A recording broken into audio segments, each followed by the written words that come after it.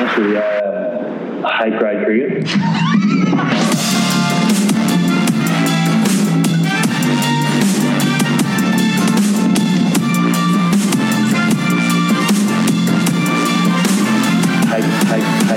Hello and welcome to the Grade Cricketer Podcast. On today's show, Bradman's first pitch is under the threat of developers. Australia becomes the first team to win in England since weird records with 8 caveats began. We review the summer of English bubbles. The IPL has started and we forecast what cricket looks like in the future. Shane Lee is on the show to take us back to the 1990s Australiana. Zach Crawley is on the show to discuss his tall, weird-looking runs. That's all before we get into hashtag AskTJC, which hints at more Bairstow stories, playing a five-a-side against deaf blokes and distracting yourself during sex. This episode is brought to you by Budgie Smuggler.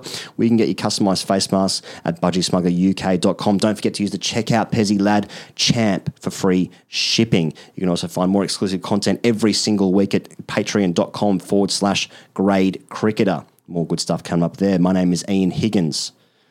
Someone on the internet called me Rigrat. Yeah. Higrat, Higgopotamus. I'm joined by Pezzy Lad, Sam Perry, Pezzy Lad, Pezzypotamus, Pezdo Pasta. Hello. Hello. How are you? Very well, thank you. Good start to the week, this. 11 cases? Are you referring to the coronavirus? No, just us doing the show, just having a chat. Yeah, of course. Got a couple of good guests on. We've already interviewed Shane Lee this morning. Mm-hmm. He gave us some insights into Steve Waugh stuff, a couple of 90s stories. Shoaib was involved, playing in the backyard. Yeah, Warney, Brett Lee obviously involved. Bit of Brett Lee, backyard bingo. Yeah, we're talking to Zach Crawley this evening, so that hasn't happened yet. But I'm looking forward to Zach because I just want to have a little look inside. We talked about Zach a few weeks ago. Yeah. We also put in a request for him. We wondered whether that request would be denied off the back of saying he scored tall, which was therefore weird runs. Yes. So we're going to find out tonight. Yeah. I distance myself from your remarks in regards to his runs. When it's controversial, it's we, and when either of us do something good, it's I. You know, Pez, many things to talk about on the show, but Patreon, there's things happening this week. We want to talk about the Patreon because there's good things happening behind there. Yes, every week we've been talking about, the RTGC Fridays are so good. They are good, they're dark, they're loose. Someone said we should call it RTGC Raw. It's probably a better name than RTGC Fridays, but don't tell us what to do. Don't tell us what to do. Even though it's a better idea. Stay in your fucking lane. Stay in your lane. And that's the sort of vibe you can expect when you sign up to Patreon. Exactly. Fuck out of here. Fuck out of here. With your ideas, with your superior ideas. We're two blokes. Yeah, with your bigger brains. That. Yeah. Give us better ideas and expect it to accept it publicly. Anyway, next week it'll be called RTGC Raw. I read some comments out last week. You guys, do you want to read comments? Let's just change the voice on this. Oh, okay. Well, there's these podcasts are an absolute breath of fresh air. Congrats, Tit Rat and Pez Dispenser. Love these pods. Cheers, Pezdo Pasta and the Higgopotamus. There's a community that's being built here. I am crying. Thank you. Holy shitballs. This is peak TGC. I had to pause that last story so I didn't crash my car. Absolute tears. These are the kind of things that are happening on patreon.com/cricketer. Questions last week about, dad mancads, water polo, just the normal stuff. This week, very happy to say, this week we are going to... So listeners may have remembered a few weeks ago... They may recall we put up a bonus interview with Zorba, with Adam Zampa. Yes. It was loose, it was rare. He was talking about New South Wales being the best, him growing hemp. Yep. Just the normal stuff from Australia's leg spinner in short formats. Yeah.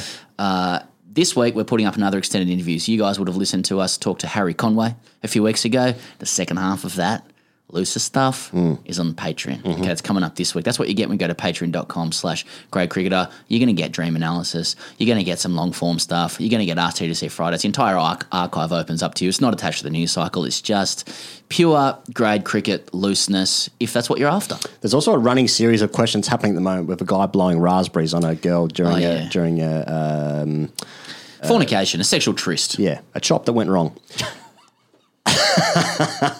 You use the scientific language, I use the TGC language. Hey, Pez. Yes. Now, Don Bradman is a name you may recall. He played cricket for Australia in the 40s, I think it was. Now, his childhood pitch could be lost, apparently, to some housing development. Yeah. Have you come across this story? I have. This is reported in the ABC with great I guess, alarm as there should be. Can you tell the listeners about what the story is about? I've sort of top lines that, but what's it really about? No, look, it's a human interest story. That's pretty much, yeah, that's right. That's pretty much it. Okay. There's a concrete pitch. Oh, it's concrete. In Bowral, in the Southern Highlands. It's a road. That's the question, and we're going to go into that. But it may be lost for housing development. Now, there's a picture, and this was reported on by Chloe Hart, I believe. That's the top of my head. I'm sorry, Chloe, if I got that last name wrong. But Chloe Hart, and interviews a whole bunch of different people who have left us now, but who played with Bradman. It sort of suggested that this pitch is where Bradman played after school on a Wednesday afternoon in high school. It was behind the church, where it was said he was grooming his talents. I'm like, don't use the word groom. But that's a separate issue. Yeah.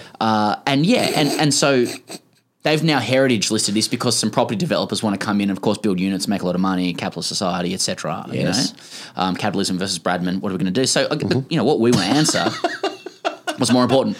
Well, the Bradman Museum is, you can have your cake and eat it too, is what I'm trying to say. So apparently he may have played on this pitch in high school, right? According to mates, he absolutely dominated these kids in high school. A couple of mates have now left us saying stuff like... on the cricket field. I played cricket with Don Bradman. We played at the back of the Church of England there. His childhood friend Harry Smith said in 94. We were right in the outfield. Bradman would hit one there and you'd run over and he'd beat you to the boundary. Bradman was all over you. Yeah. A couple of things. Big gun on there. Is Bradman chasing the ball to the boundary? Is he? Yeah. I mean, he mustn't. This guy's 94 when he's talking about this, so he's just saying he's all over us. And isn't his name just Harry Smith? Harry Smith. Harry Smith. Harry Smith. Yeah. He's just a bloke. Yep. Doing his best. So the thing about this is, firstly, you have a look at this pitch, right? Yeah.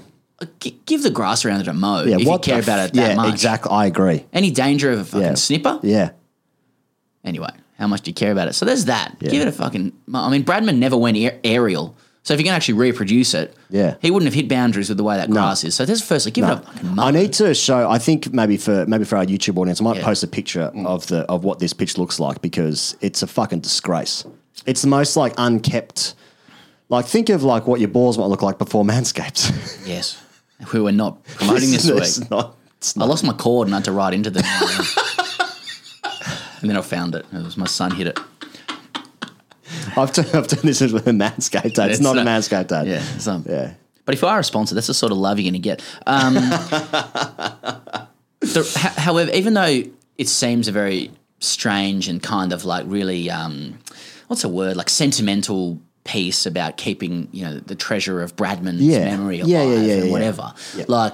There is a good reason to keep it alive. Now, why is that? Because this story is about Bradman brutalising children with his own run scoring. Now, on the cricket field. On the cricket field, as in high school. Now, and you've got his mate Harry Smith talking here. Now, Bradman's hit 334 at Leeds. He's got the 270 where he didn't make a mistake. 254. These are in test matches. Yeah. Imagine what he was doing against high school kids. Well, he's chasing the ball to the boundary for a start. He's chasing the ball to the boundary, getting it back, hitting more runs. I mean, he would have scored hundreds and hundreds and hundreds, thousands of runs, right? Yeah. And Australia needs this at this moment in time, especially in cricket. We need to preserve the memory of ruthless batsmanship, bordering on kind of spectrum stuff. We need it. Bradman was the first, Indian kid who hits 1,400 in a school game. He was the original Instagram celebrity. That's right. Yeah. But you can't tell me that there isn't a direct correlation between that kind of culture, that kind of batting, and the success that we had in the 90s and the aughties. It runs all the way through. We need to develop more children who destroy other children on the field and do it without any fear or favour. Right. Now we're developing children in a lab, I presume. And, of course, there's a few programs out there around helping everyone have a go in kids cricket and stuff like that. I agree with that. But once they get to that age where they can just hit hundreds and do it forever, go for it. I think that we've all played against a kid in the backyard or just in a school game, whatever, that he's just getting a bit too involved. And Bradman's that guy, obviously. He's hitting the ball and he's chasing... Fuck off. I was always that kid. Bradman's hitting balls and he's chasing it to the boundary himself. Pick a fucking position, man. Yeah. You can't... Oh, is he bowling it as well? Or is it just T-ball now? But I imagine if they found out he was just playing T-ball. But that would be a surprise. I encourage it. We need to develop more of that attitude in our junior high school children. Yeah. I think. And that's why this pitch needs to be protected. Now, what I'd like to do, I'd like them to actually give it a mow. We need more of this in our batting. It's a site of cultural significance for this reason. If anyone's batting is struggling, you could actually do tours to this. You could see, rather than the Australian team going to Gallipoli, They just go to this ground. They go to right, barrel. you know, and they'd be told stories of Bradman dominating limp-wristed juniors. Yes. It's like the empty library, the bibliothèque in Berlin, you know, the sculpture with an empty bookcase underground where we're commemorating Nazi book burning and the perils of that. We could do tours of that, of Bradman's ground. This is what you want to preserve. Okay. So that's the 4 of the preservation of it. Mate, I'm looking at this pitch and I'm like, mate, you hit the nail on the head at the beginning. Give it a fucking mow if you care about it. I mean, the state of this thing, it's just like, it's like a destitute dystopian world, like a cut scene from that movie with Mel Gibson that I can't think of on the top of my head. Are you thinking Kevin Costner, Field of Dreams? I am now. Yeah. Well, he has a farm and he actually builds it into a baseball field. Oh, if yeah, you build right. it, he will come. I mean, it's just dilapidated at the moment. Make a ground out of it. Get some holograms going. Get a few kids to actually pretend they were Bradman. You know, do a few shows, you know. I just looking at this thing, I was just like, that's just someone's old backyard. I don't care if Bradman played in this concrete thing. It's like, it's just a strip of this. It looks terrible. I don't give a fuck. Think of the people that can live there, move into the community, celebrate Bradman as a whole. Think of the money that could be made as well. But the money can be made by going to the Bradman Museum, bring more people into the community. They go to the Bradman Museum, not just buy a shirt. Maybe we do some shows down there. It's very corporate comms. He's like, well, what we're going to do is we're going to build high-rise apartments. Many people will live there. The profits will then partly be reinvested back into grid clubs where we'll make great facilities. I didn't say that. They keep the profits themselves. Fuck distributing. Oh, no, say we do it. Oh, yes. Oh, okay. Yeah. But then we move that money into offshore bank accounts. Offshore bank accounts, they pay tax on it. And then we start developing children in a lab in Wuhan. And now some biological warfare's in play here. That's what Bradman would have wanted. That's what he would have wanted. And maybe a hook shot. Yeah. He struggled against Bodyline. He averaged 50. Weak. No wonder he's fucking bunning on a concrete pitch in high school. Jardine was right. It's just a good tactic. Jardine was right. And he was Just bump ostracised. him. Just bump the bloke. Come around the wicket. Come around. Those fields were a little bit leg side, to be fair. They were like, how many leg gullies do you need? 4? I mean, but yeah, okay. Jardine was right. Yeah. So that's our take on Bradman. That's it. That's the take. I just think fucking, I don't know. Whatever. If they're going to preserve it, just do a little bit with it. Do it up. Put a little bit of lipstick on it. Yeah. Okay. And mate, Australia won the 3rd ODI game, which feels like it was about 6 years ago. They became the first team to beat England in a 3-game ODI series since 2015. Yeah, it's like something that you should almost care about. But I mean, have England lost a 5-game or a 4-game series? I don't know. The statistic is very specific. It's bilateral since 2015. But saying that, like England are a really good team, and Australia beat them without Steve Smith, but England didn't have Stokes. I don't know. It just seems like it's a good win. It's good. It's a good win. They're trending up, Australia. Yeah, they won 3. Trending up. See it as a whole. It was T20 games, then ODIs. Right. Australia won 3 out of those 6 games. Yeah. And they'll probably think they threw 2 of those away. That's right. So then they secured victory. Blah, blah, blah. Yeah. But yeah, you know, they'll probably think we played the better cricket for more periods of time. Swings and roundabouts. Probably more of a 4 out of 6 victory. 4 games out of 6 they should have had. Right. They could have won both series. Yeah. Well, they'll be kicking themselves, Pez, that they didn't win that series. I'm sure they will in their hazmat suits going over the IPL. But a year ago, that looks weird. The World Cup, like for the Aussie team, it felt like a year ago. It felt like the World Cup was an afterthought. You know, they were getting over sandpaper. They were just 100%. trying to get the What's test a cool team going. Yeah. And they're like, listen, we can alpha our way to a semi with Warner 100, Stark Yorkers, Ponting's forearms on camera. That's just how we're 100%. going to get to the semi. See what happens. Okay, England won, so be it. Right? But But it was just let's just alpha our way there. We need Ponting's forearms involved. It seems like they're a more thoughtful, more planned side. Australia almost now. care about it a bit They've more. But they've got like Andrew McDonald and Trent Woodhill involved, you know, some like short form experts that talk about all those wonk elements of short form cricket you're meant to talk about now. Wonk? You know, wonkish, policy wonks, you know, like matchups here and like little weird stuff there. Like, you know, they're on the up, probably well positioned for the next World Cup if they can sort out their middle order. I remember in the Amazon documentary where they're talking about during the World Cup and they were like, they picked, what's his name? Who's a left arm quick, who I can't think of anyone's name today. Behrendorff, thank you. They picked him in the semi-final or the group game. They picked him because Bairstow or Root, one of the two, struggles against left armers, and he got him out early. And it's just like that level of research is like, if that applied to grade cricket, they were like, just bowl at the stumps this bloke. Yeah. He'll miss it. Yeah, exactly. Just bowl stump to stump, have a ring field, make sure that person's 28 years old. But it's... Just broke up, works in the mines. Got a really good car and some good stories and a couple of dark things about them. Couple of skeletons from their early 20s. That's why they don't play ones anymore. After 2 drinks, quite funny. Give them 3. Don't drive home tonight, Andrew. No. Get him an Uber. Now he's name's Andrew. Yeah, exactly. Yeah.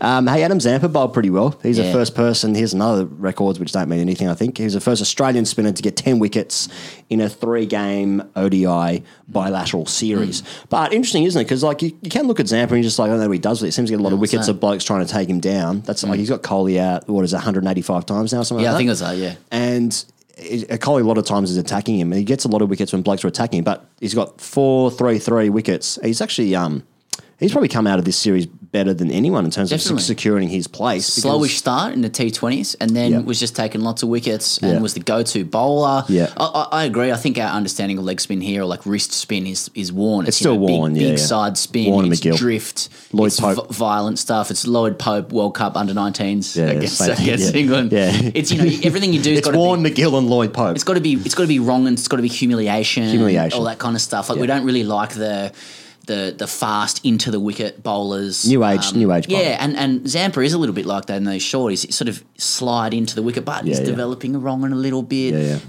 Yeah. He's getting better, and he talks to us, so we're always going to say the right thing. We're not compromised at all. It's nice to see friends do well, isn't it? Hey, Glenn Maxwell got man of the series.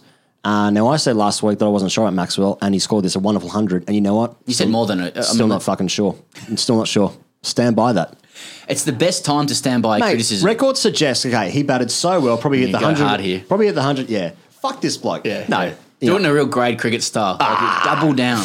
Mate, he should have fucking apologised to the team. Mate, the amount of times I heard someone like score 100 in grade game and then like someone on our team would be like, that bloke should apologise to us for making us watch him bat. It's like, shut the fuck up. You've never hit 100 in your life, dickhead. Anyway. Flashback. I'm back. And I'm in Melbourne for some reason. So Glenn Maxwell, look, he's hit a man of the series. So he hit that 7 in the first game, batted really well with Mitchell Marsh. He's basically won 2 games for Australia. Yeah, and I did not see that coming. So law of averages suggests that he won't score any runs in the times that matter. Now, I'm not saying these games don't matter, but I'm also kind of saying like bilateral cricket in ODI series, like ODI cricket now, and now I'm going on tangent, is like one tournament every 4 years. I agree. One tournament in 4 years it's like matters. rugby. But then when the World Cup is on, like that was cool last year. That was a really cool tournament, and ultimately the best team won. But that aside, it was a great spectacle. And like World Cups, they are cool, they are good. But the rest of it is like it's just TV money, isn't it? That's what this is about. And so, can Glenn Maxwell score those runs at a time? Can he be relied upon in like those really pivotal moments? I don't know, but fuck, he's good to watch when he hits boundaries. It's an unfortunate part of our culture that we can like only confer trust when you've done it in a tough situation or in a World Cup. Win me a World Cup or fuck off. But you could argue he's already done that. He did That's it in the dumbest thing I've ever said. He did it in 2015. He's the fastest at 3,000 runs. He's so great. Is that right? Yeah. Fastest 3,000 runs. Sorry, what is it? Here's more caveats. Fewest balls. Oh, okay, right. Sorry. So highest strike rate to get to 3,000 runs. For 3,000 runs. One of the more revered statistics. I think like the interesting thing about Maxwell is, there's lots of interesting things about him. Yep. But like, I feel like in this parallel universe, like Glenn Maxwell is meant to sort of redefine the game of cricket. It's meant to be built around like kind him. of like Saywag. What Saywag did a bit. I just the think he's so obsessed in a very cool way about doing things that nobody's done before, of like redefining it, exquisite unseen talent, taking it to places we've never seen, like a revolutionary. He's a fucking worldie, no doubt. Yeah. He's a worldie, no doubt. But instead he's like coming to the Australian cricket team and we're like, what, your reverse sweep is like your cover drive, you say, fuck out of here, get your elbow up. You know what I mean? Yeah. And like, I feel like he does really well when the team's built around him, when it's about Maxwell, which is cool, but when he's got to be a floater, a hole plugger, a problem fixer, it just doesn't seem to fit the identity as much. Like you just got to make it all about Maxwell. And it's quite difficult to do that in the current Australian side. Yeah, that is true. Do you remember last year in the World Cup when it was we're trying to figure out like how many balls he could face? Like that was the optimal thing. So he's like, because in this game where he got the 100, he was batting at 7 beneath Carey, who I think as well. Maybe we'll get on to Carey, but I reckon Carey might have been a little little bit playing for his place, given that Oh, Wade is in the definitely. squad as well. And like, Definitely. but Carey was probably our best batsman in the World Cup last year.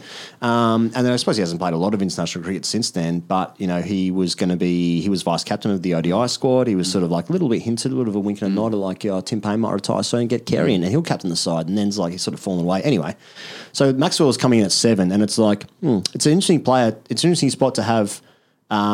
One of your best batsmen or your most destructive batsman at 7, and then just try and figure out like what is his best spot. But like, Well, I think he's meant to be there to face 20 balls and get the most out of those balls, 80. but then he's come in and literally won the game. Now, I mean, we don't need to question Maxwell till the next World Cup because he's going to be in the side, especially after doing that. And I think within that team, it's going to be like, I think their thought is, okay, we're resetting, we're going to the World Cup in India, and now we've just knocked off the number 1 team in England, regardless of whether it's a bilateral and no one's at the ground and everyone's afraid of a virus, rightly so. Yeah. Like, Maxwell was the linchpin and the player of the series in the team that has kind of reset them heading to the World Cup. So Maxwell's there and he's part of it. It's just going to be very, unfortunately with us and Australia, like there's always going to be a little bit of a question mark over whether he's going to deliver when we need it. And unfortunately, that's not going to be until India 2023. You know what I mean? Yeah, that's true. I think until then, just enjoy it. It is. Well, that's probably the best way to look at it. It is amazing because, as I say, he's a fucking worldie. But it's just like I just want to see him do the worldie things a bit more often. Because you're Australian and you grew up in Because the I'm 90s. Australian and I think he's Bradman. I want to preserve his backyard pitch on a concrete road or whatever the fuck.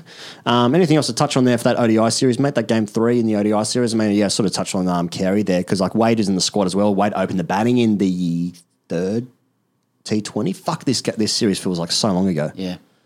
Wade played a good shot off Jofra. I like Matt Wade. I like him in and around the side. Same. Just get him on the show. Get him on the show. Well, to that effect, mate, it might wrap up the English summer, as it were, because it's a bit of a funny series. Like this ODI series and this T20, these 6 games that Australia played in England, Pezzy lad, wasn't supposed to happen. And the sort of like just came at the end there. And it's a really funny thing to think about this English summer as a whole and what we've taken away from it, if anything.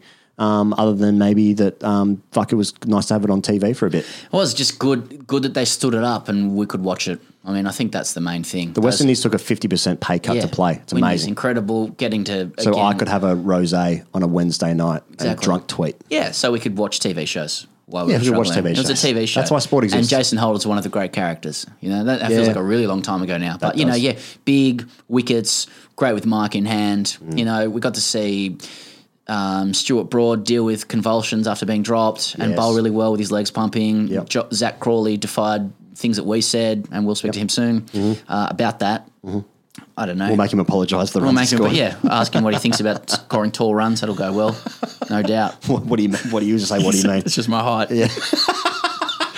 What do you want me to do about that? I'm just tall. Yeah. It feels a bit weird. I don't know. Are you tall? Are you, mate? I haven't worked out how to word the question, but Find out. Do you feel like you discriminated against me? It's not gonna. Don't you reckon you're a bit Matt Redshaw-y? Tall people as batters, you know. Have you thought about how Hazelwood's just going to nick you off? Yeah, you can ask, you know. Now just sledging a bloke who's very generously going to come on the show. Yeah, well, so far he says he is. Anderson got whatever wickets. He got his wickets and stuff. Broad said he doesn't care about getting the wickets, and then he got the wickets. Anderson got whatever wickets. This is a good show. Welcome. Disrespectful. Chris Wokes did some stuff. Yeah. He's just good looking. Yeah. Chris Wokes might have been the player of the summer in England. Think like what he did in that Test match against Pakistan, come from behind. He played really well in the opened the bowling in the T20s and the ODIs. Batted well, scored some runs. He's probably been the best player this summer. Oh, Baba, you know. Baba. I'm not on the Baba Azam train, man. I'm not on it. No. Like But it looks nice. The thing that the conversation, he's like, he's the 4th best batsman in the world. Fuck out of here. Is he? I don't know who the 4th best bat is, but I don't think it's Baba just because he's played 10 good games. Like Labuschagne's played 10 good games, but is he the 4th best batsman in the world?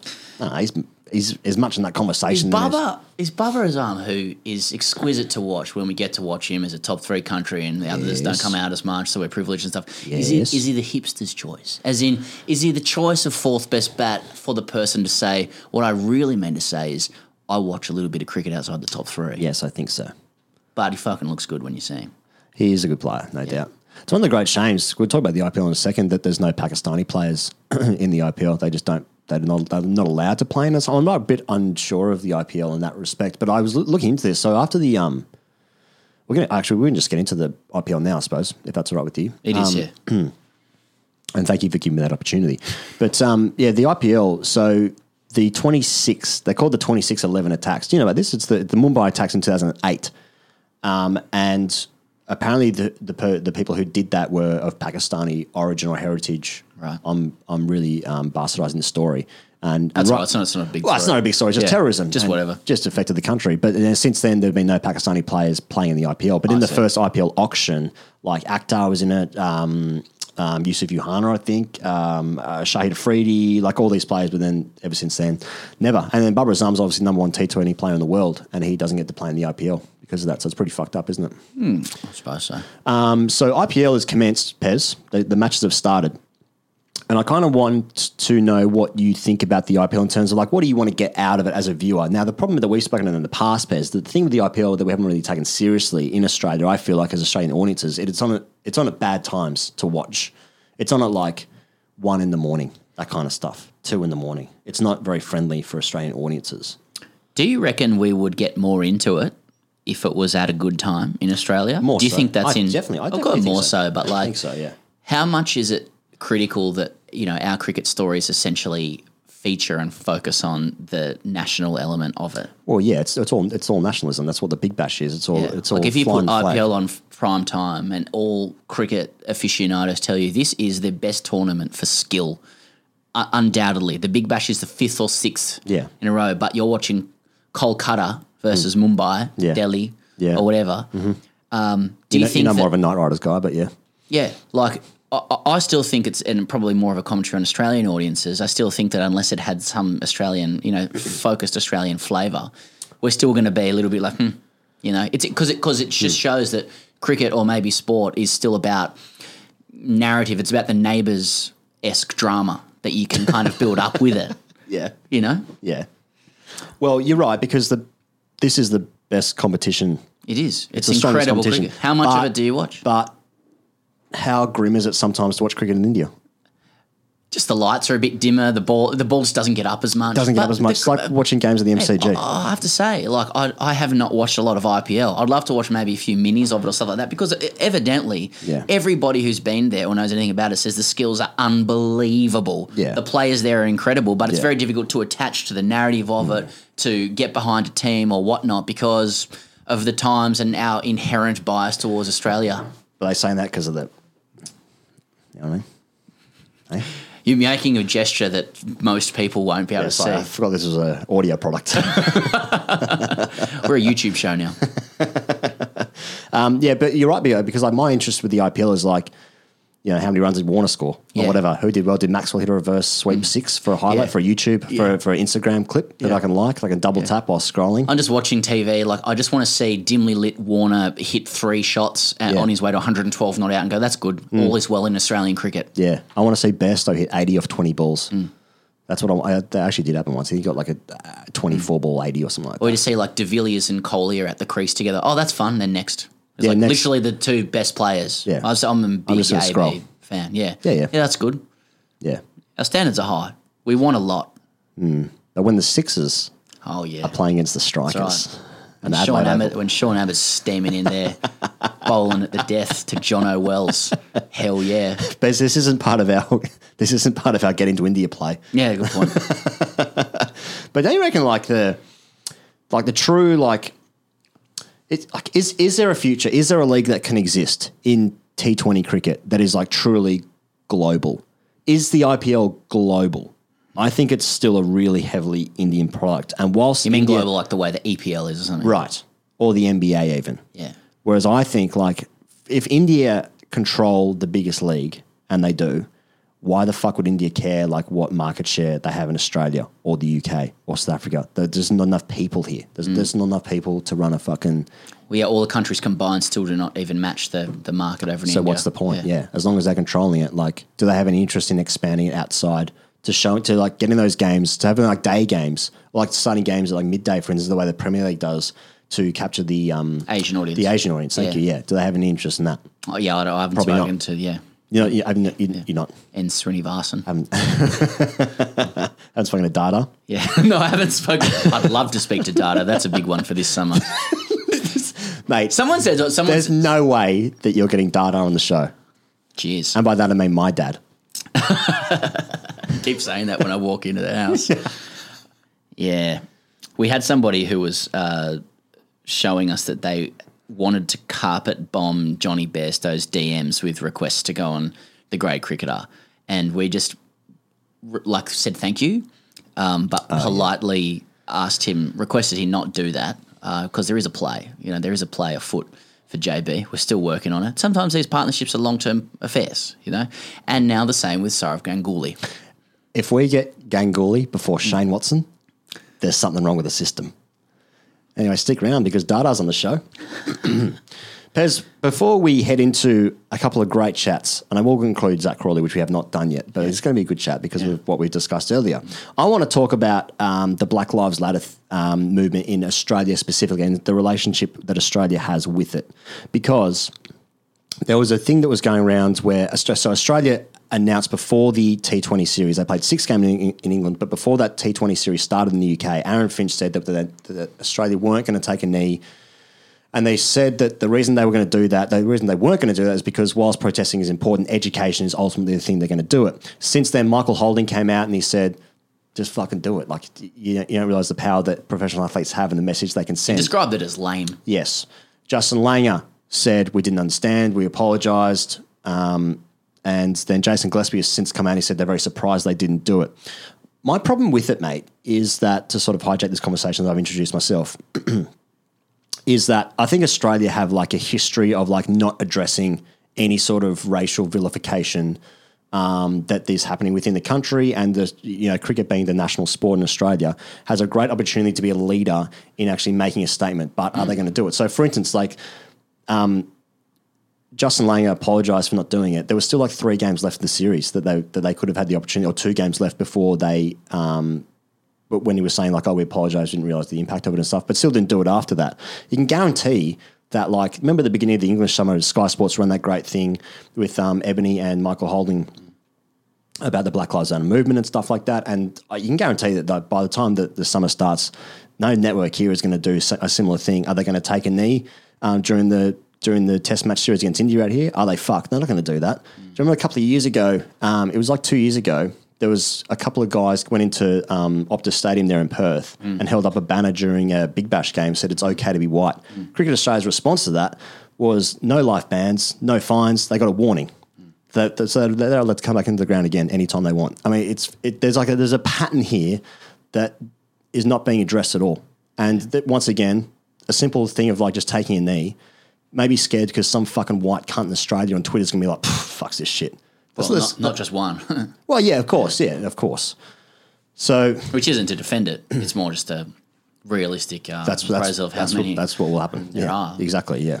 Well, yeah, you're right. Like, and you're right to raise it too. I think some people might be listening, thinking, "Oh, you guys banging on about this again." Get off the woke train. Yeah. Oh, you're on the woke train, are you? But also, it's one thing to join into the news cycle when everybody's talking about it, as we did a few weeks ago with what had gone on in Yorkshire. Right. But too often you see people jump on the news cycle, get their clicks, be part of the noise around it, and then just watch as it washes away, and we just forget what goes on. So we will keep jumping on it for sure. And I think it's good that question was asked to Langer, and I think that Holding's comments were bang on. I don't think it was necessarily a criticism of Aaron Finch, who's dealing with complexities that run beyond even the remit of the Australian captain. He's probably fed a line, and he said it. Almost definitely. But Holding is right, because education and symbolism is not an either-or conversation. Right. Both is possible. Why? It's not as though if you do one, then you're absolved from the other. Do both if you're serious. But the good thing is, and I was encouraged by what Langer said. I believe him. I think he's being authentic when he says we could have given more to that. The great thing for Langer is that the good news is that there are further opportunities. More opportunities, yeah. To match that education with symbolism or whatever it is they try to do. Now, I noticed that Cricket Australia have set up a Connecting Country series. Dan Christian's been saying stuff that a lot of people have been telling stories about, that are aimed towards highlighting a lot of injustices that have gone on in cricket in relation to Indigenous Australians. So that's great. Really welcome that. It's as we've said before, it'll be really interesting to see what they do this summer. Who knows whether it's education and symbolism? Who knows what they want to do? Who let's see what the networks do as well. But it's not something that just you can pick up when there's an allegation or a story of racism. Get on your soapbox about it, then forget about it. You've got to keep up the energy. You've got to maintain the rage. Guys like Dan Christian are doing that, which is fantastic. Look forward to seeing what Cricket Australia does plan this summer to highlight what they're going to do, as well as the networks. Pez, well said. Zach Crawley's coming up, Pez, and then after that, Shane. Well, given that the test matches are crammed in a very short period of time, you're going to get that opportunity. What about getting to 500 wickets? Is that a big carrot dangling in front of your eyes? Not really. No, I'm not really bothered about those sort of milestones. Why the fuck you lying? Why you always lying? Oh my God, stop fucking lying. Okay, here goes. How's this for Prodigal? Let's just do the big stuff straight up. 8 tests. After 8 tests, average of 48.41. Let's just round that up, 50. Not bad. The average is 50 after 8 tests. And a high score of 267. Not bad. Not bad. Equally important is this guy played a season of Sydney grade cricket. Yeah, smashed them as well. Yeah. So a good player. 760 runs at 65. Yeah. We've been about as forensic as it gets when it comes to investigating his time in grade cricket, and we look forward to learning about it with him on the line. I'm talking about Zach Crawley. Zach, welcome to the Grade Cricketer podcast. Thank you. Thanks for having me on.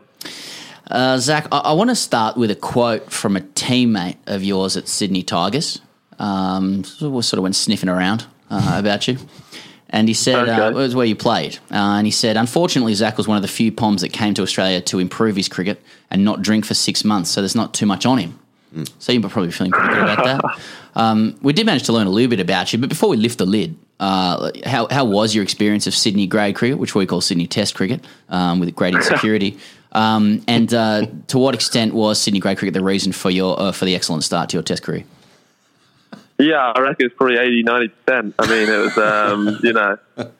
it was proper cricket. As good as our first class over here, as they like to think, anyway. And you certainly get chirped way more than you're going to get chirped in Test cricket. So I mean, that's about as good a preparation as I could ask for, really.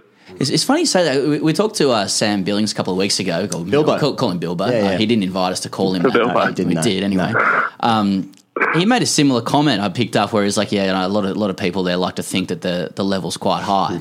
And we stopped playing a long time ago and we still talk about it as well. Like what is the chat among the worldy English cricketers who do spend some time playing grade cricket? I mean, because you're clearly better than all the players who play grade cricket. What's your observation of like the insecurity of Sydney grade cricketers? No, it's not that. I think they just back themselves. I think they're like most Aussies, really, which is class. That's one of the good things about you boys, is that you back yourself in any situation, really. And I think that's the same with Aussie grade cricketers. I mean, they'll ask you, does your club want an overseas next year? And you're thinking they're talking about my club, like as in my local village club. And they'll be like, no, talking about Kent. And we're like, well, we kind of got, Matt Henry coming from New Zealand to play for us. I'm not sure you're going to get in. But, they're good lads, though. I mean, I enjoy the way they go about their cricket. They back themselves, that's for sure. I think Matt Henry bowls second change in grade cricket. So Twos. Twos, yeah. It's like I want to get into probably worldy territory here because in terms of Sam said in the intro there, Pezzy Lad said in the intro there, just proper just knew you were going to make it from an early age. But I want to know at what age did you know you were going to make it? Because I think, am I right in saying you got your first Kent's contract at 17, obviously playing Test cricket at 22, got your first double 100 at the age of 22, much earlier than I ever did. But I mean, at what age? I'm still waiting for mine. Actually, just still waiting for my chance. Just trying to get through to third grade. But at what age did you think?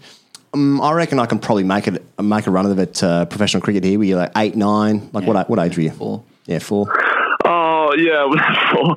No, probably around when I was like 13, 14. I started taking it quite seriously with the goal that I had a good chance.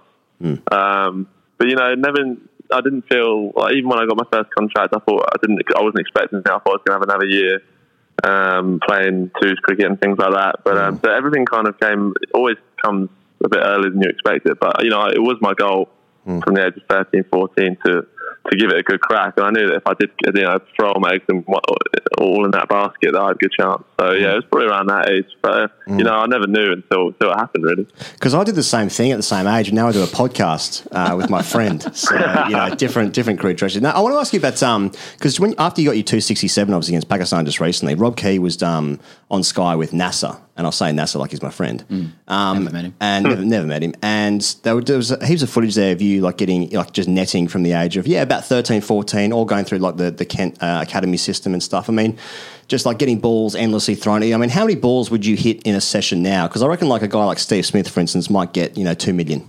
Yeah, it depends on how well you're in the games. But I mean, I don't know, maybe 500, something like that. Maybe something like that. I reckon something like that. I mean, it's tough to say. We were trying to work out the other day in the same room how many balls Joe Root hit in his career. And I reckon it must be around 1 million. Oh my God. So that's what we talked down all these games and practice. So, I mean, if you had all those up, he loves hitting balls, Joe, to be fair, and that's probably why he's the best. Because when you're hitting that many balls now, you might do the thing all great cricketers do, Zach, in terms of you just slightly miss time one, you might yell out in anguish, being, might little 4-letter word hanging out. Just let people know that you usually middle those. But you must, if you hit 500 balls in a session, right, and you middle 480, are you yelling out that you missed time to 20? Yeah. Just let people know. Let people know.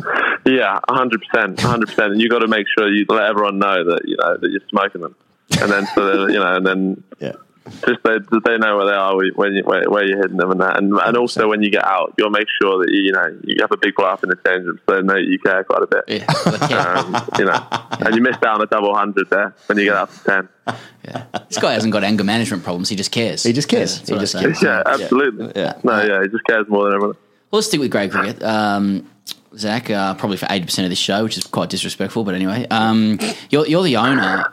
You're the owner of the fastest 100 in Sydney Premier Cricket history, I read, including all levels. So that's a competition of Trumper, Bradman, Miller, The Wars, Richard Cheekwee, Ian Moran and Ian Higgins. So on this day against Sutherland, who we hit this ton, who had Steve Smith playing, he was on a ban. Yeah. Some might remember. You made 100 off 42 balls, and according to a few of your teammates, you slog swept Ben Dwarshus into the tree there many, many times. What do you remember about that fixture? I remember coming in and hitting Smith over his head, and I said, "Keep it there, Smudger," and stuff like that.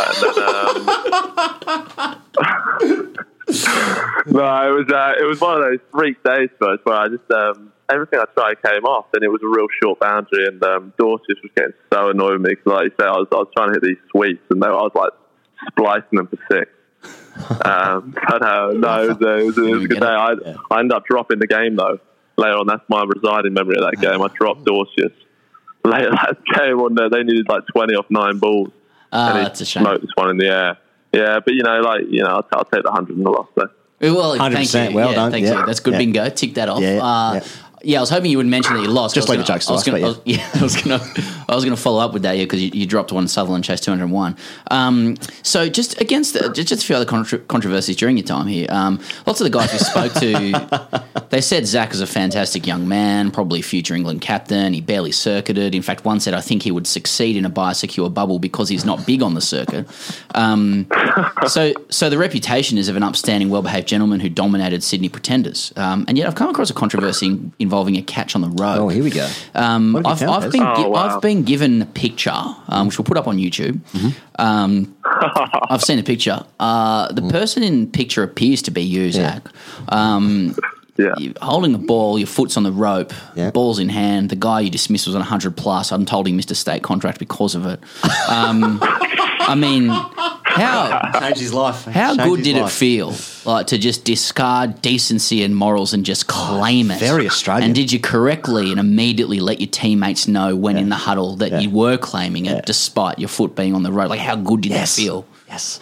100%. I mean, especially because he was on 100, and I thought there's no chance of letting him bat on after T. It was a ball before T, and I thought no chance. I knew the camera was on me, and I thought I'd step on the rope and just let them know. You see, I see what you're doing there because I know you've spoken public about this. I didn't know my foot was on the rope, and other teammates have come in to defend you and stuff like that. You're a nice person, but we all know deep down, like you would have felt that rope on your foot as you took the ball. You felt it. Oh dear! To be honest with you, if you look at that photo again, you'll see a bird right below my foot. An actual flying bird, not a woman. Which is a remarkable coincidence, and I'm calling foul play on that. Someone's photoshopped that and like put that bird in there because my foot's never been on the rope. That's right, foul play. I like it. It's a deep fake. Absolutely, it's a deep fake. Well, I'm looking forward to that. Definitely fake. I'm looking forward to that turning up during the Ashes if there's a controversy there. We'll talk about the Ashes in a sec. Just one more thing, just from grade cricket. I was just meant to ask, century at Manly Oval. I meant to ask you about abuse you copped from a Manly bowler while you were on 120 at the time and continuing to launch him into the tennis courts. Did that ring a bell, or was that just most Saturdays? That was actually the other county cricketer, Steve Eskenazi. I was kind of in the middle of it, but it was mainly between those two. Right. But actually, he was the one mainly copping it out. They both had a few choice words, and I thought I'd chime in with the odd one. But I was kind of the third wheeler in that one. But I definitely caught my fair share on the Saturdays, that's for sure. So I actually haven't clocked until now. And now I realise you're failing to name who that bowler was. But as I think about it and put it together, just cough if it was Steve O'Keefe. Yeah, exactly. Because I genuinely hadn't thought about that till now. Great friend of the show. Yeah. And he's here on the line right now. I want to ask you, Zach, because obviously there's a couple of guys in the England setup at the moment. I'm thinking Ollie Pope and your Kent teammate Joe Denley have also played in Sydney grade cricket. And do you guys ever talk about grade cricket, and just even in the sense of like, what the fuck was that about? Or is it just like, what's wrong with those blokes? Or is it kind of a thing of like, oh, that was actually quite good fun and excelled my cricket in some capacity? Please lie. No, it's a bit of both. When we have a laugh about, like what we said earlier about the Aussies asking to come over and play county cricket, and they don't rate county cricket. We have a laugh about that. Yeah. But in all seriousness, it's a massive benefit, and we always tell young lads coming through as well. You got to get yourself out there and do it because it's just that competitive cricket you get. Instead of being sat at home in the freezing cold over here, you go out and play over there and. It's quality for your cricket. It's no surprise people who go across come back and have good years. So now we do have a laugh at joke about it, but in all seriousness, it's top draw. Because when you say there, like you tell the young lads, you're 22. So that actually leads into my next question, because at the beginning of the summer, obviously Stuart Broad was dropped from the England setup, and I want to know what you said to Stuart. Did you get your arm around him and say, like, don't worry, young lad, like, you come back from this? Did you sort of get an arm around him? Like, what did you say when Stuart, when he was having I think we just need to try a bit of pace. Yeah. We're going for with Narcher and, we're going for the Gabba in 2021. Yeah. Well, I can't believe he got dropped. He castled me about 10 times before the game, the day before, and I thought, I was like, this is remarkable. And then he didn't get picked. I was like, well, geez, that must show you what kind of nick I'm in if he didn't get picked. I was out about 15 times, but yeah, no, there was no words to it. He's got enough experience. Yeah. I saw, the question that's lingering out there when you say, look, I should invite the young guys to go along, is that like you've probably graduated from Sydney grade cricket now, and that's probably what 267 test runs does for a person. Yeah. I probably don't need to go back to live in an apartment in Drummoyne and go to PJs.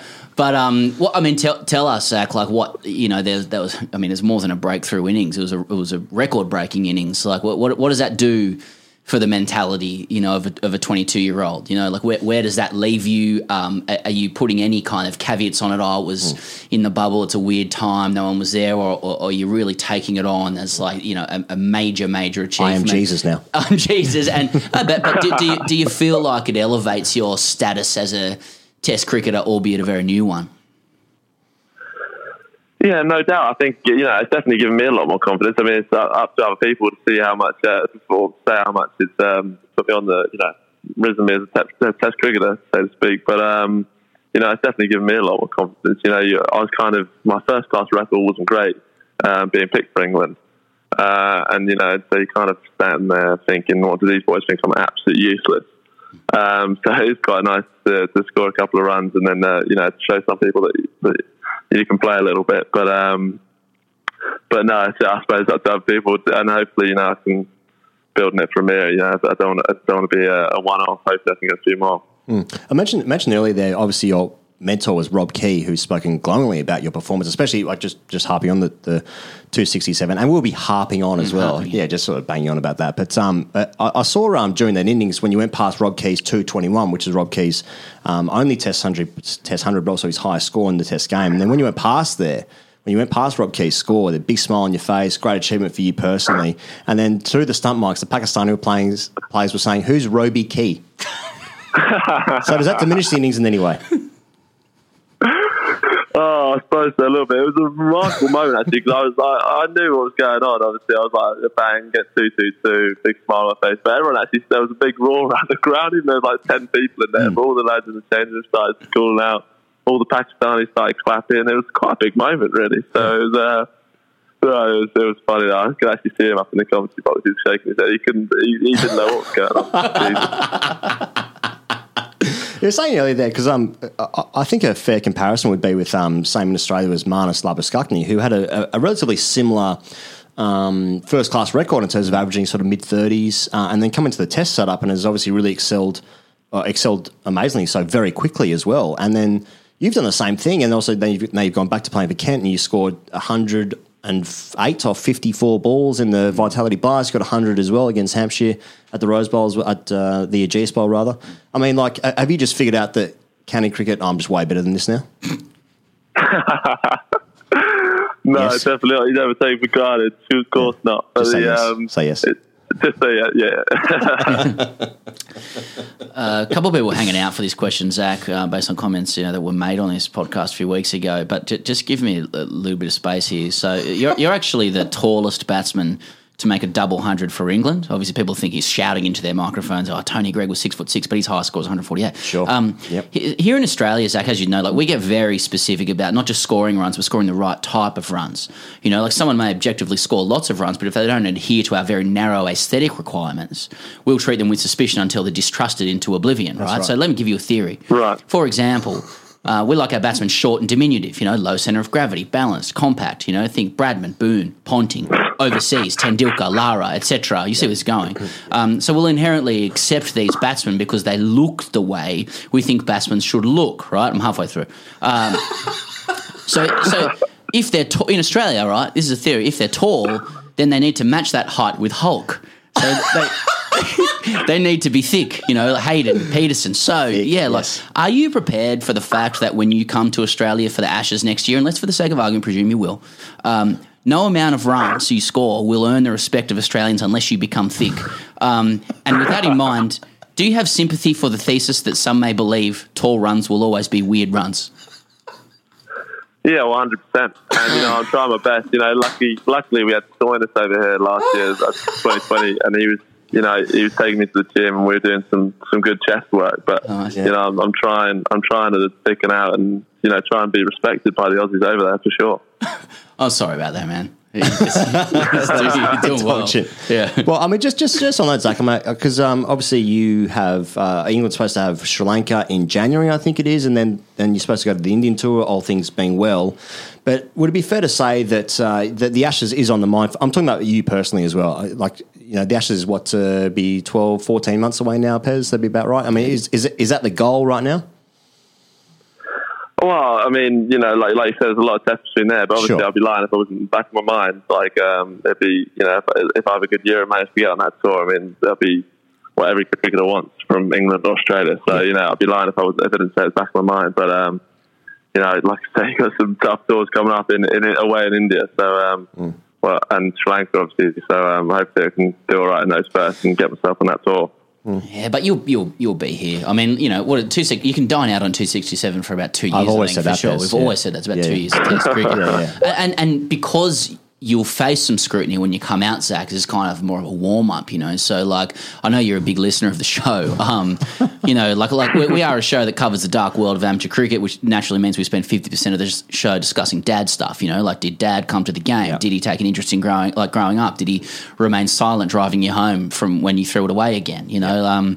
Like, it's no different at the pro level. Like, a couple of weeks back, Sam Billings basically confirmed his dad flew a helicopter over a game as James Faulkner was abusing him. It's half true. You're probably playing. So in the same vein, like, I've just done a bit of digging to prepare for the Ashes, found a snippet of a piece from June 97 about your dad, which reads, a carpet fitter who ditched his Stanley knife to carve a career in the city is now pocketing more than £8 million a year. Terry Crawley, who started life on a rough council estate, is making a pile dealing in high-risk financial markets. And the 34-year-old whiz kid has become Britain's fifth-paid highest man behind rock idols Elton John, Sting, Eric Clapton and Phil Collins. Blah, blah, blah, blah, blah. He earned £100 a week fitting carpets, but now he owns a £2.25 million estate in Kent Village. That was June 6, 1997. Don't need to name where that came from.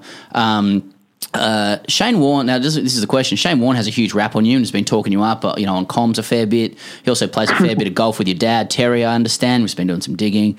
I guess what I'm asking is, like, do the Billingses or the Crawleys have a higher net worth? And do you think Warney's trying to claim a slice of the Crawley family estate? Just getting you ready. No comment. I'm pleading the fifth on that one. Is Shane there? Can we speak to him? Oh, my God. Yeah. Is that a bit much? Just tell us if it's too far. It's just a bit. So, Zach, yeah, I know I said we'd chat for 10 minutes, but that's all. We very much appreciate your time. Thank you for being so generous with your answers and enduring all of that. And, you know, because of your association with Rob Key and the runs that you've scored and the fact that you've played in Sydney and you seem to be nice about it all, you know, you'll be one of our favourites. We're looking forward to you coming out to the Ashes and seeing how that all goes. And, you know, if you need advice around dealing with the tall runs, weird runs thing, like, please come and talk to us. But otherwise, go well. I appreciate that. Cheers, boys. Thanks. He goes, for listeners of a certain vintage, hearts will be aflutter for this guest. You know, to be a talented, blonde-haired all-rounder in Australia in the mid to late 90s. What I wouldn't give. Playing 50-odd ODIs for your country, scoring 5,000 first-class runs, 150 wickets for the Alpha State, New South Wales. Watching your younger brother frighten your peers, then touring alongside him in a rock and roll band with Brad McNamara, Gav Robertson and Richard Cheekwee, where God only knows what occurred after those shows. Shane Lee, welcome to The Grade Cricketer. Geez, it's hard to be humble after that introduction, boys. Don't be humble. Very well. Don't be humble. That's how this works.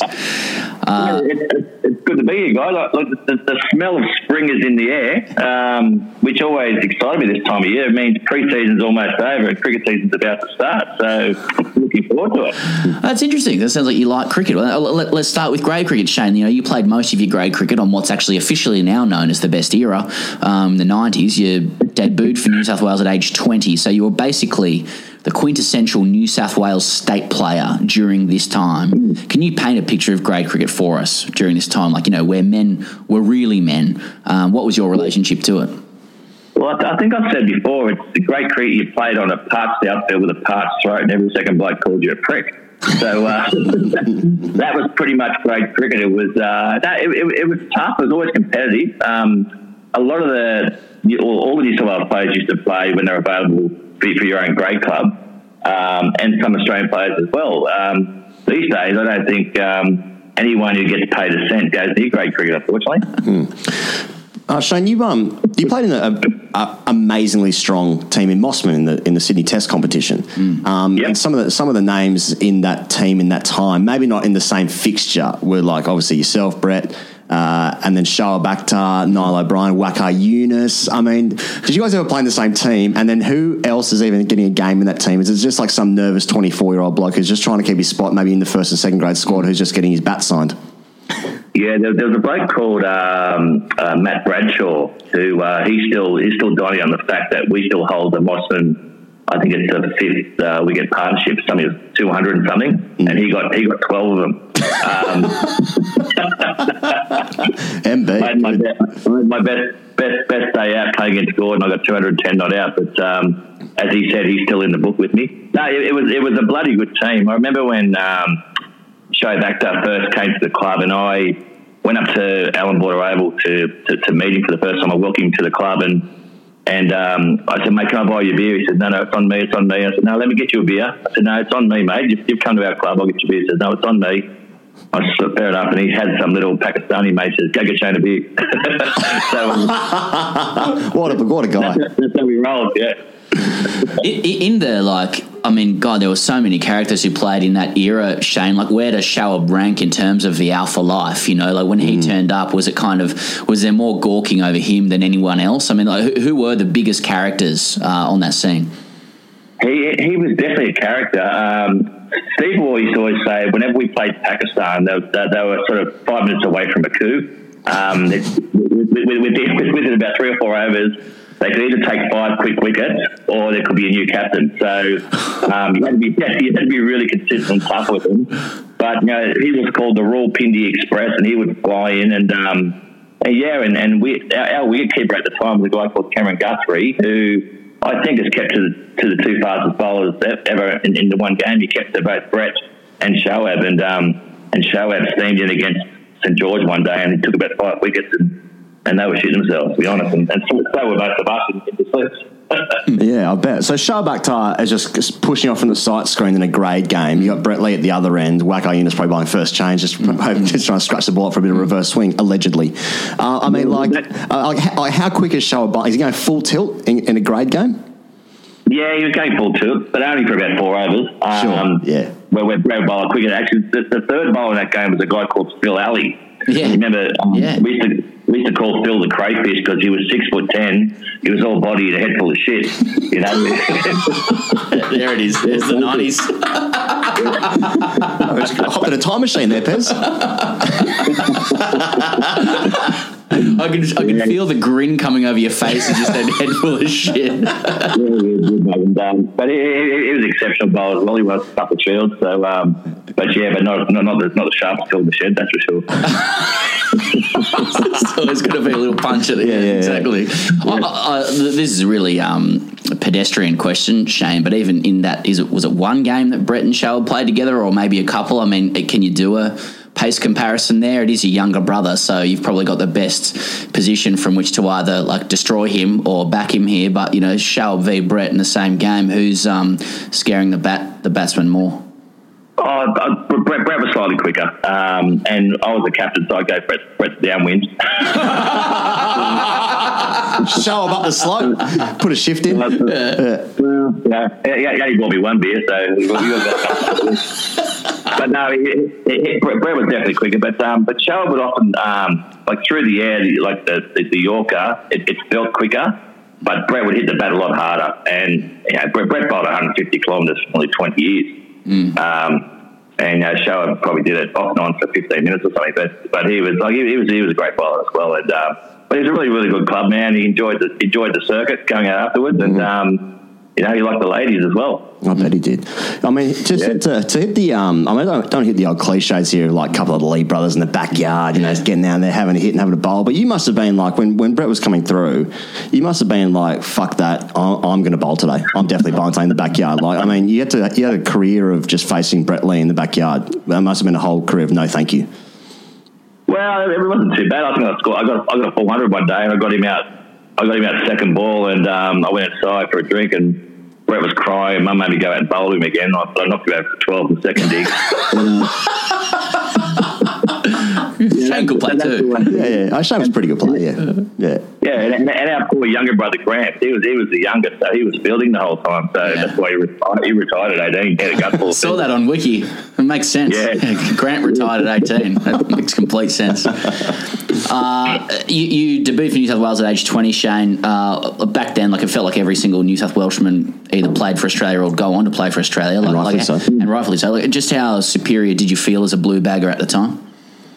Yeah, it was funny. There was a real culture when we came in where there was instant belief. There's something like you put the blue cap on, you had these magical powers. And for the first few seasons I played, I won the double twice in a row. So, the Sheffield Shield and the Mercantile Mutual Cup.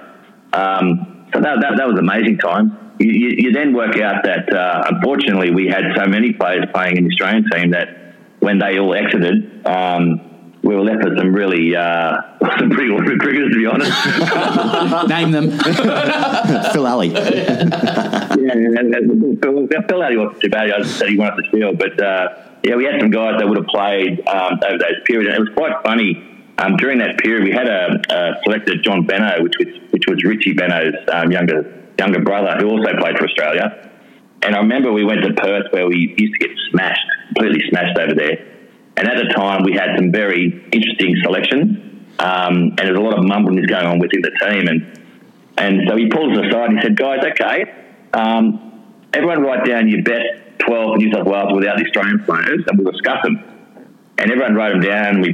He sort of read them out, and everyone started, you've got to be kidding, mate. You wouldn't pick him, you've got to be backing. And he goes, it's not so fucking easy, is it, boy? Just a hint of Richie in that accent as well. I like that.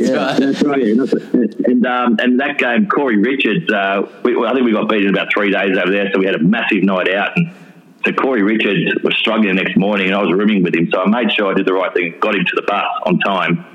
But as he was getting on the bus, John Benno was waiting there with the clipboards, ticking all our names off, and Corey vomited on John Benno's shoes, the selector's shoes. And he told me to get the fuck off the bus, mate. You go to the airport. The next game's in Melbourne. If you don't get 100, you'll never play for New South Wales again. Oh my God! And the record shows Corey scored 6 first class hundreds in a row after that. He should have been vomiting on the selector's boots for many years before. Yeah, should have. He got 6. Yeah, that's that era, Shane, is like, it is an amazing era that you were right in the midst of as well. Obviously, you had like a couple of World Cup runs in '96 and '99. I was just going through one of my regular things is to YouTube Shane Lee highlights. Of course. And one of the great things is, as I'm sure you're doing as well, Shane. And like one of the things on there is that the Australian team are playing against the Cricket Academy in 1997, and that the Cricket Academy side has obviously Brett Lee's playing in it, Gilchrist, Andrew Simons, Ricky Ponting, I think Stuart Law's playing in it. Who has a Cricket Academy, and they're like, well, we're going to put them against the current Australian side, and was that game a tie? Is that right? I can't remember. All I know is Brett got me out. That was a nightmare. It was bloody. That was actually a horrible experience because Brett was so excited to be playing at that level, but I'm the incumbent. I'm in the Australian team, and of course straight away as soon as I came to bat, they brought Brett on. And going through your mind is, what do I do to my younger brother here? Do I try and smash him, but he might get me out? No, I'll just try and knock him around. Tailed in 2 minds and got out. It was a disaster. But as I chipped one, I think to cover, I just hear everyone laughing. This is embarrassing. The laughing's the worst part. Is that like, playing that era, just to harp on that point of like how good a cricket academy side is that they put them against the Australian team, was it just really well known that like they've just got this crop of this generational talent, best ever team possibly coming through? Was that known at the time? I don't know. Being in part of it, there were some really serious players. The one guy from pretty much New South Wales under 17s right through that I knew was going to be a superstar was Adam Gilchrist. Everything, and it was just from a timing perspective when Healy was going to be sort of retiring potentially. He played for that long. Gilly would be the right age to take over, and he did.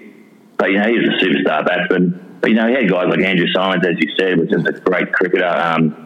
Guys in that era too, like guys that don't get a lot of mentions, like Mark Love, who was just the hardest guy to bowl to in the world. Jimmy Marr, Queensland, and some really, really good. Down the Cricket Academy, we had Brian Campbell. Some really, really good cricketers. That was tough as well. Can we talk a little bit about that New South Wales versus Australia player dynamic? Like, when the Test players came back into the side, what was that dynamic? I mean, we saw the other day with the Blues winning the Shield, the Test players were on the top deck of the ladies' stand, and the non-Test players at the bottom deck for that photo shoot. Was it like that as well? No, it wasn't at all. No, Tubby was and the Wars are all really inclusive, and they wanted to win. Whenever they played New South Wales, they wanted to win, so that was infectious. They had a real attitude. I remember Steve Waugh sort of saying one game I think it was in Adelaide, where he declared, and basically we had to bowl South Australia out in Adelaide Oval for 120 or less, and he said, if none of you guys don't fucking believe we can win, don't bother following me out here. So it was that sort of attitude, and like, Jesus Christ, and we won that game. Gavin Robertson bowled them out. So, yeah, it was really, really infectious. It was always good fun to hang around him too. And yeah, that was the sort of era where cricketers sort of became, really well known. They were high profile. Slats was, on TV. You had Warney and these sort of guys. So it was, there was a bit of a rock star sort of attitude, which was good. In that era as well, there was obviously like back in the day when they used to put the state games, the Mercantile Mutual Cup, as it were, on Channel 9 at the time. And of course, the big thing that every player wanted to do, all the fans wanted to see, was hit the Mercantile Mutual Cup sign, the pinnacle of any state or international cricketer at the time. Shane Lee did that down the ground against the ACT, hit the sign, $90,000 won. First of all, I mean, how fucking big is that circuit as soon as that hits? And then apparently at the time as well, that Mercantile Mutual wanted to have a hole in the sign, and if a player hit it through that, they were going to get $1 million. But then the ACB said, "Nah, don't do that." So anyway, that's an aside. I mean, just how fucking big was that circuit, Shane, in the ACT that night? Well, it was quite big, but so Steve Waugh was the first one to hit it. He was $140,000, which I actually played in that game as well. That was in Perth. Yeah. And Steve was the first one to hit. So his formula to divide the money up was, I think he was each player that played in that match, so 90% was split 12 ways. And then 10% was given like pro rata to the guys that played games throughout the year. So, I probably made maybe 10 grand or something out of that nice little game over in Perth. But I couldn't remember what I actually spent my money on a couple of years down the track. So when I hit it, I came up and went, you know what? I'm going to take the whole squad, including the masseuse, which is Merv Ceres, and take the coaches, and the whole 25 guys in the New South Wales squad. We're all going to Hawaii for one of the biggest spenders of all time. Oh, my God. And Michael Bevan actually complained to Cricket New South Wales because under Steve Waugh's formula, he would have missed out on about $700. We need Bevan on this show. A lot of money back then. I was asked to go into New South Wales cricket, and they sort of said, Shane, we can't tell you what to do with the money, but we strongly suggest you don't do that. You use Steve Waugh's formula. And I was sort of pressured into doing it, and unfortunately, I gave in and did that, but I regret that now. I should have went to Hawaii. I should have said I'll pick the bloody lot, but anyway. Thanks for that. Just pocket the 90 grand. That would have been good.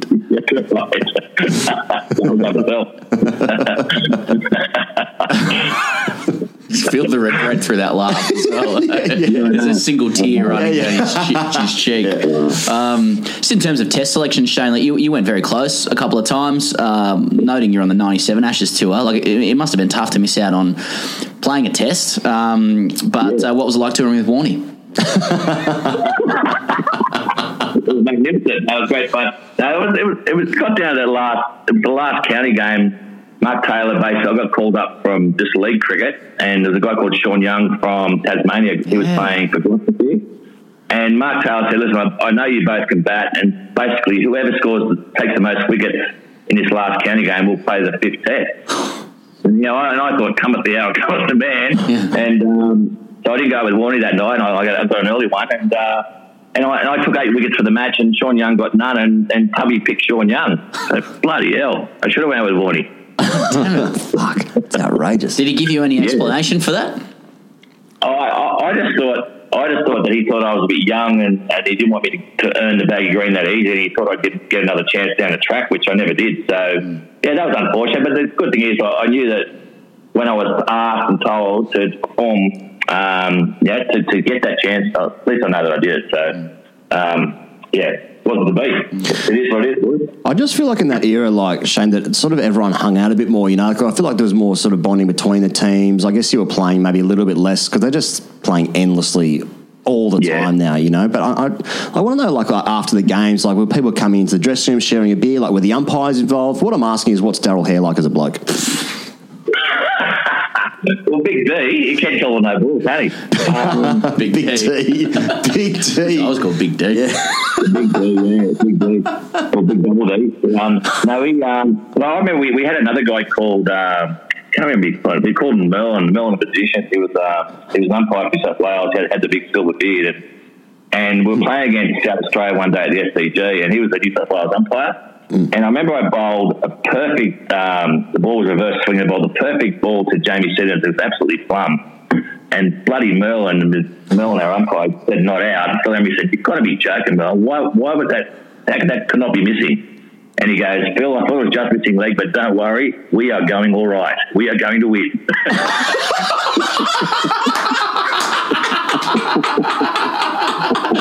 Keep working hard here, boys. We're going to get through this. One brings two. And I just grabbed the cap and walked back to the top of the mark and said that no problem at all, and we won the game. I bet you did. I bet you did. Ian Jackson was his name, actually. Ian Jackson. Yeah. Oh, you can name him. Yeah. Yeah. Still up on Shane, we have to ask about Six and Out, obviously.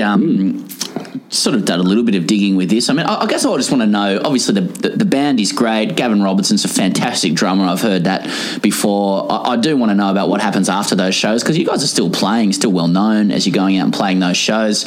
Richard Cheekwee asked us to inquire about what happened in Cairns, especially where things happen in threes. Oh, Jesus, yeah. So we had like a residency it's called Jono's Blues Bar in Cairns, which means we're playing for about 5 nights in a row. And so the Jono's Blues Bar was on the corner. Across the road was our hotel, and on the other corner was this fantastic Italian restaurant. I used to call it the Beer Muter Triangle, because we'd have beers at the gig, we'd go back to the hotel, sleep, wake up, go have a lunch, and go straight to the gig. So the Beer Muter Triangle was every day. Perfect. So things I thought happened in three. So Brett said after the first hangover, he said, "Come on, guys, let's have a run around and play a bit of touch footy." And we had a supporting band with us who were actually better than us, which was embarrassing. But they had a big lead singer, his name was Shane as well, this big muscly guy. And so we're playing touch football, and this big clumsy lead singer called Shane from our support band trips over and fucking dead legs me and like corks my leg. And I said, "Guys, I'm not doing this anymore. Well, this is rock and roll. We don't do cricket and bloody football up here." Anyway, so as we were walking back, and I was limping, there were these kids playing cricket in the park, and they noticed Brett and I, and they said, "Oh, boys, can you come and..." So I said, "I'll bat." So Brett's bowling with a tennis ball, and I hooked Brett into the sort of muddy water there in Cairns. And we didn't see Brett pick the ball up. It was covered in mud, and the next ball he bowled, and I just had a pair of shorts with no undies on. So I've got a cork leg, and he bowled this ball, and it fucking skid, and hit me right in the nuts, right? And just dropped it. So I got a big muddy patch on my ball and a fourth leg, and I said, "That's it, boys. We're going to lunch. We've got a gig tonight." So I hobbled over to lunch, and as I ordered a prawn dish, I squeezed the prawn tail, and it fucking shot out as well, and cut my whole nose. So now I've got a bleeding nose, I've got a sore leg, and I've got sore balls. Anyway, so I thought things happened in threes, and we played the gig that night and finished the gig and went to another pub. And this band asked us to go up and play one song, and the one song I can always play when I'm totally hammered is Blister in the Sun. So I get up on stage, and the guy says to me, "Oh, you can use my guitar, but you're not too drunk, are you, Shane?" I said, "No, I'll be fine, mate." And it was this sort of like, I don't know, pipe that went across the roof and down the stage, and I thought it was a pole, but it was actually just a pretty hollow bit of material. And I tried to lean back onto this, inverted commas pole, and I fell straight through the drum kit. It's like, took out Gavin Robertson, stabbed myself on the hi-hat, and like just ended up on the ground and totally, so things happen in fours, it was a nightmare of doing that. Still playing. Yeah. It's rock and roll. And Shane, also, just before we wrap up, you've started your own podcast as well, Lunch with Lee. You've had plenty of fantastic guests on as well. Can you tell us a little bit more about that, the thrust of it? Is it lunchtime stories like if you were going to Lee's Fortuna Court in Crow's Nest over a few beers and anything else that Stanley offers, or is it a little bit more serious than that? No, it's well, I thought, how do I get paid to go to lunch? So I think I've cracked it, boys. So, it's called Lunch with Lee. And the three things that I've had in my life, I've experienced have been sport, music, and business. So I try and have on every show either a sportsman and a business person, or a sportsman and a musician. So the one that comes out today is with Guy Sebastian and Ed Cowan, the Test cricketer. And the idea is we just talk. It's short stories and over a long lunch. With a few good yarns, but the underlying thing that I try and encompass is a bit about mental health. I think as blokes, we pretty much always self-diagnose, and we think we're invincible, which we probably are, but not always. And it's generally having a good laugh over and breaking some bread and having a nice meal and telling people stories. That's good fun. Oh, so that's awesome. Lunch with Lee. So, well, Shane, thanks so much. You've brought a tremendous number of stories as we asked. So we're really, really grateful for that. Thanks for your time, and all the best with Lunch with Lee and everything else beyond. Yeah. Hey, can you ask Bevo for my $700 back as well, please? Well, we've only DM'd him 3 times to come on the show for no reply. So, You make it like me, mate. See you, boys. see you later, mate. See you, mate. He goes, great to hear from Zach Crawley and Shane Lee, 2 players from 2 different eras, both with a lot of grade cricket pedigree Now, Pez, in their own way. what happens if Zach Crawley falls through for some reason? Because we've given him a lot of airtime, and from time to time, things do happen where something falls through, recording doesn't happen, they don't give a fuck anymore. These things can happen. So if he's not on the show, that's on him. It's on him. It's never our fault. I mean, I felt so dirty saying, wasn't it great to hear from Zach Crawley? We haven't fucking heard from him. I don't know what he's like. Yeah. What if he says something really mean? Gee, it was great to chat with him. It was nice to talk to him, actually. Time to talk about our great friends at Budgie Smuggler. Now, they're doing face masks. They're still doing face masks. Oh, and there will be. And you're going to need it really till 2025 if the Reddit rumours to be You've believed. been going down some Reddit rabbit holes recently. Yes. 4chan, that sort of gear. Yeah. I want to focus again on great feuds, right, for your custom design Yes. face masks. Right. Okay, so we heard this week or last week the suggestion, and Donald Trump agreed with it, that Joe Rogan actually host or mediate a debate that's between right. Joe Biden That's right. and Donald Trump. So could you just get – I'm starting to think of great feuds that could be hosted. Yeah. Okay, Biden versus Trump on Rogan. Yep. What feuds could we host on The Grade Cricketer to put things to bed once and for all? Warren and War. Easy. Bang. Straight up. Yep. Chappelli and Botham. Okay? Yep. Clark and Kadich. Yep. CIA Assange. Establishment media versus friendly Geordies. Few thoughts. McGrath Sarwan. By the same token. We're just trying to trigger some ideas for custom design face masks. I would like to mediate any of those discussions. Yes. Which the most, though? Ooh.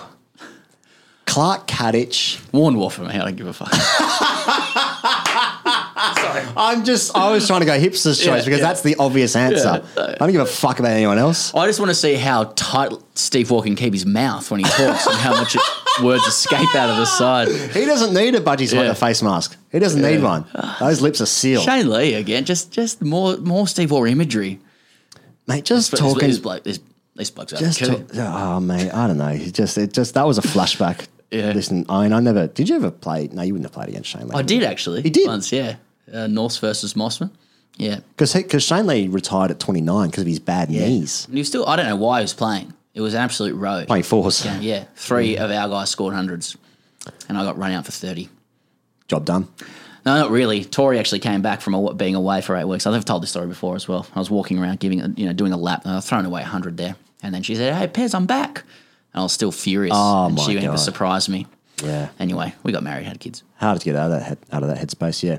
Anyway, Budgie Smuggler. You can use the code CHAMP for free shipping. Yes. CHAMP for free shipping. BudgieSmuggler.com. Pezzy lad. You. Hashtag ICGC. Many great questions coming in, especially towards the back end of the UK summer. And to our UK friends out there, hopefully you stick with us because you yourself, your national team will be touring. You got Sri Lanka going on, get some Indian stuff. You obviously want to know how Got more Bairstow's... UK guests lined up, he goes. But people want to know how Bairstow's going to go when he's playing for his IPL team. Are you across who's where? I'm barely across the teams, man. Sort of. And we will be covering the IPL in depth because it's basically the only cricket that's happening. So, Will we? Okay. we can cover some great stuff like Channel 7 want us to. They're going to start covering some great games. Yeah, I took what Warburton said at face value. He said we'd do it for free. I'm like, okay, we'll wait till we talk to you. J-Dub. Warbs. Whoops, fuck me. Joel Roberts writes in, he says, Ian, Sam, I'm not sure whether it's having just listened to Pez's 7-minute ode on shaving his balls or the fact that having recently signed to your Patreon, you're compelled to read this out. There's 3 commas for you, he goes, but I'm implored to write for some advice. I am 6 years clean from playing cricket. I'm a 29-year-old Englishman living in Sydney. No, not in recruitment, but actually for a company that Ed Cowan's firm is invested in. And my last game was for my village side 2 days before flying over here in June 2014. You wouldn't say I had an illustrious career. You wouldn't say I had an illustrious playing career. My play cricket stats show I averaged 20-odd, 13.44, took 30 wickets and have a couple of stumpings over my 10-plus seasons at a pretty low standard. In fact, that's the type of player I was. I could do everything kinda okay. However, that final game I went out on the high. I went in at number 5, getting outs in the final over, scoring my highest ever total of 80.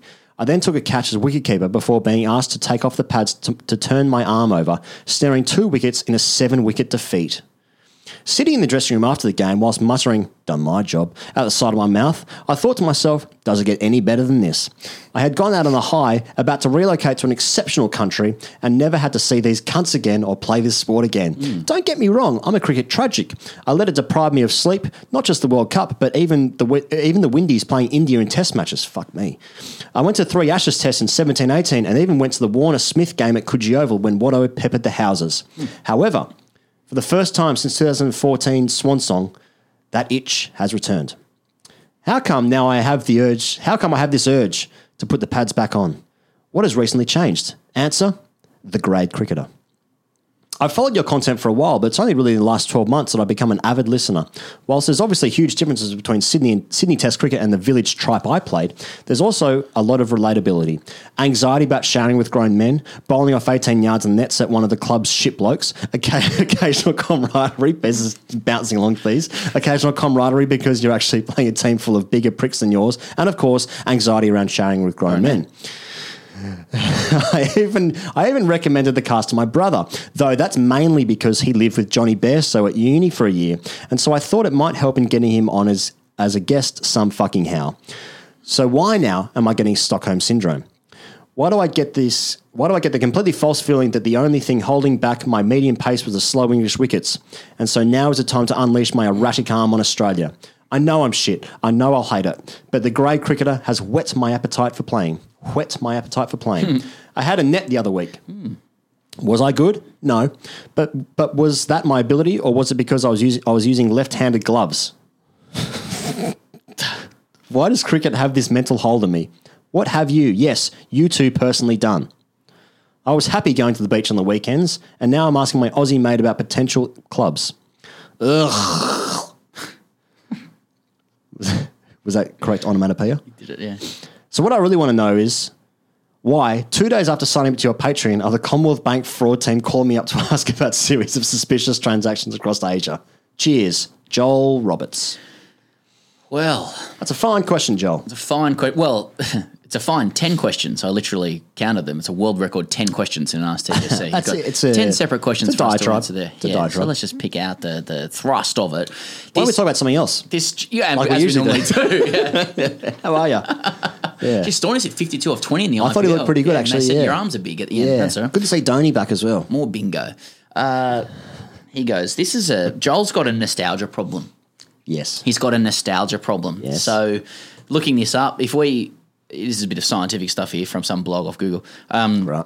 If we feel nostalgic too often, it's likely a sign that something is not working right in our lives. Excessive nostalgia can be related to problems such as decreased performance, concentration problems, insomnia, depression, or even affect our physical well-being. I start looking back at the past, looking at it through rose-tinted spectacles because the present's not going that well for us. Nonetheless, from a treatment perspective, reports suggest that personal nostalgia can be used therapeutically to help individuals move beyond trauma in the aftermath of violence, exile, or loss. So again, think about this in a cricket context. And I always do. Anyway, it goes into some other actual medical stuff about it, which is boring. No doubt, as opposed to what I just read on a blog, which is highly entertaining. More Reddit stuff? He goes, he's hit 80 in his last match, and then that has become the blueprint for what cricket could be again. We've heard this time and time again. His last game was good. He's listened a little bit about cricket and thought, that's the last time I played. That's what happened. Ergo, that's what will happen beyond. I feel sorry for Joel because he's already sucked in. It's happening. He's decided he needs to go and scratch the itch. He's playing. And it's going to be a horrendous experience. He's batting with fucking left-handed gloves, but he knows the pain's about to happen. He's going to lose 5 years of his life. He's also just through sun damage. He's also disassociated himself from the pain though, because he knows it's bad, but he's forgotten how bad it can be. Like a bad day of cricket, I keep saying this over and over again, but will continue to do so for another 128 episodes, is that a bad day of cricket is a fucking bad day. A bad day of football, bad day of golf, bad day of tennis. They're different things. Those are still enjoyable pursuits. A bad day of cricket is one of the worst days of your life, and the anxiety-driven pain that can be caused from that is just, I don't know how you can forget it. Not to mention sunburn. You have a bad day playing football, you still probably got fitter. Yeah, and you probably had a couple away. Nice touches. The team might have won. That's a good result. You can go to cricket and be, that's, I'm outside doing an outdoor pursuit, doing sport. You can decrease your health physically, mentally, spiritually, emotionally through a day's play of cricket. You can get out for nothing, eat a shit ton of tea, become fatter. People are sledging you. You get abused. There's no upside to it. You're not getting better as a person. Or by developing some kind of resilience to this trauma, and then you get sunburn. What about hanging out with your teammates, hanging out with your friends? Oh yeah, that's right. Then you win the toss and you bat, and you're batting down at 6. Opening partnership's going well, and you think, I'm not going to bat today because the wicket's flat. And then someone in your team will be like, a woman will walk past and he'll say 5 out of 10, and you'll just go, that's my mum. For fuck's sake. This is eight more hours of this, plus next weekend. Exactly. Someone's reading punting pages or whatever. Your dad's got a gambling problem. You don't really want to talk about it. You try and open a broadsheet to read some business stuff. People think you're a fucking rare unit or whatever. Well, how'd you go in your HSC? Oh, I did quite well. Oh, fuck, this guy thinks he's smart. It's just endless. It just doesn't end, Who the fuck's this bloke? Fuck out of here. Anyway, Joel, let us know how you get on the weekend. Yeah. It sounds like a good day out, mate. It's been a long show. We'll see how we go with this. Charlie Moss. Now, we've heard from Charlie Moss before. We have. Charlie Moss. Charlie Moss was the guy who wrote in about playing against the blind England women's blind team. Yeah. Is that on Patreon now? Maybe. No, it wasn't. Wasn't it? No, it wasn't. No, it was in the free show. Okay. Charlie Moss, thanks for the airtime, gents. Off topic, but on brand. I've also played football against a deaf team. It's a theme here, Charlie. What's wrong with this bloke? We've always said we'll never kink shame on this show. No. But if your kink is to destroy disabled people or people, I've hooked up with a deaf bird in a bar. All right, let's keep reading this. Yeah, how was it? Oh, unusual, because it was loud in the club, but she was really good at lip reading. I was less so. I had the problems. Off topic, but on brand. I've also played football against a deaf team. When we first set up our side, we had to enter into the lowest division, and at the bottom of that league, with nowhere to be relegated to, was a deaf football club. It seemed the pain on your face. Just control. It seemed wholesome, broad age range, community spirit, smiles all round, a worthy cause we can all be supportive of. Transpired they were the biggest bunch of cunts we've ever played against, diving, elbows, stamping the works. They lost 5-0 every week. We were top of the league. We'll moonwalk through this one. Then we went 1-0 down for 80 fucking minutes. This can't be happening. What am I going to tell Dad when he asks how we got on? He wasn't there. How do we look our opponents in the eye the following week when they've seen we lost to this lot? In the midst of the panic, my centre-half partner claimed that their striker would be world-class if he could hear. What? Deaf or otherwise, they were rubbish. We finally woke up, scored twice late on and won the game 2-1. In the words of Martin Luther King Jr., the arc of the moral universe is long, but it bends towards justice. Imagine saying that after a late winner against a deaf team.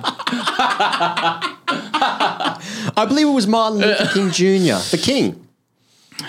I'm now 31. When should I stop beating disabled people at sport? That's a fine. Cheers, that's a fine Charlie. Question, Charlie. Yeah. But it does strike me. Saying that's a fine. Yeah. That is a fine. Yeah. 2 fingers. It strikes me as like you would have played in teams pairs that weren't very good, and then you'll have a captain in that team who'll just be like, "Well, let's just fucking bump them," basically in a cricketing sense. And it's the same in like other sports where like you just be more physical. You see this in football all the time. If you're not very skilled, you'll just fucking kick people, basically. I'm not sure if you played in those kind of games, and that's what's happening here. This deaf team is obviously that's how they get their enjoyment.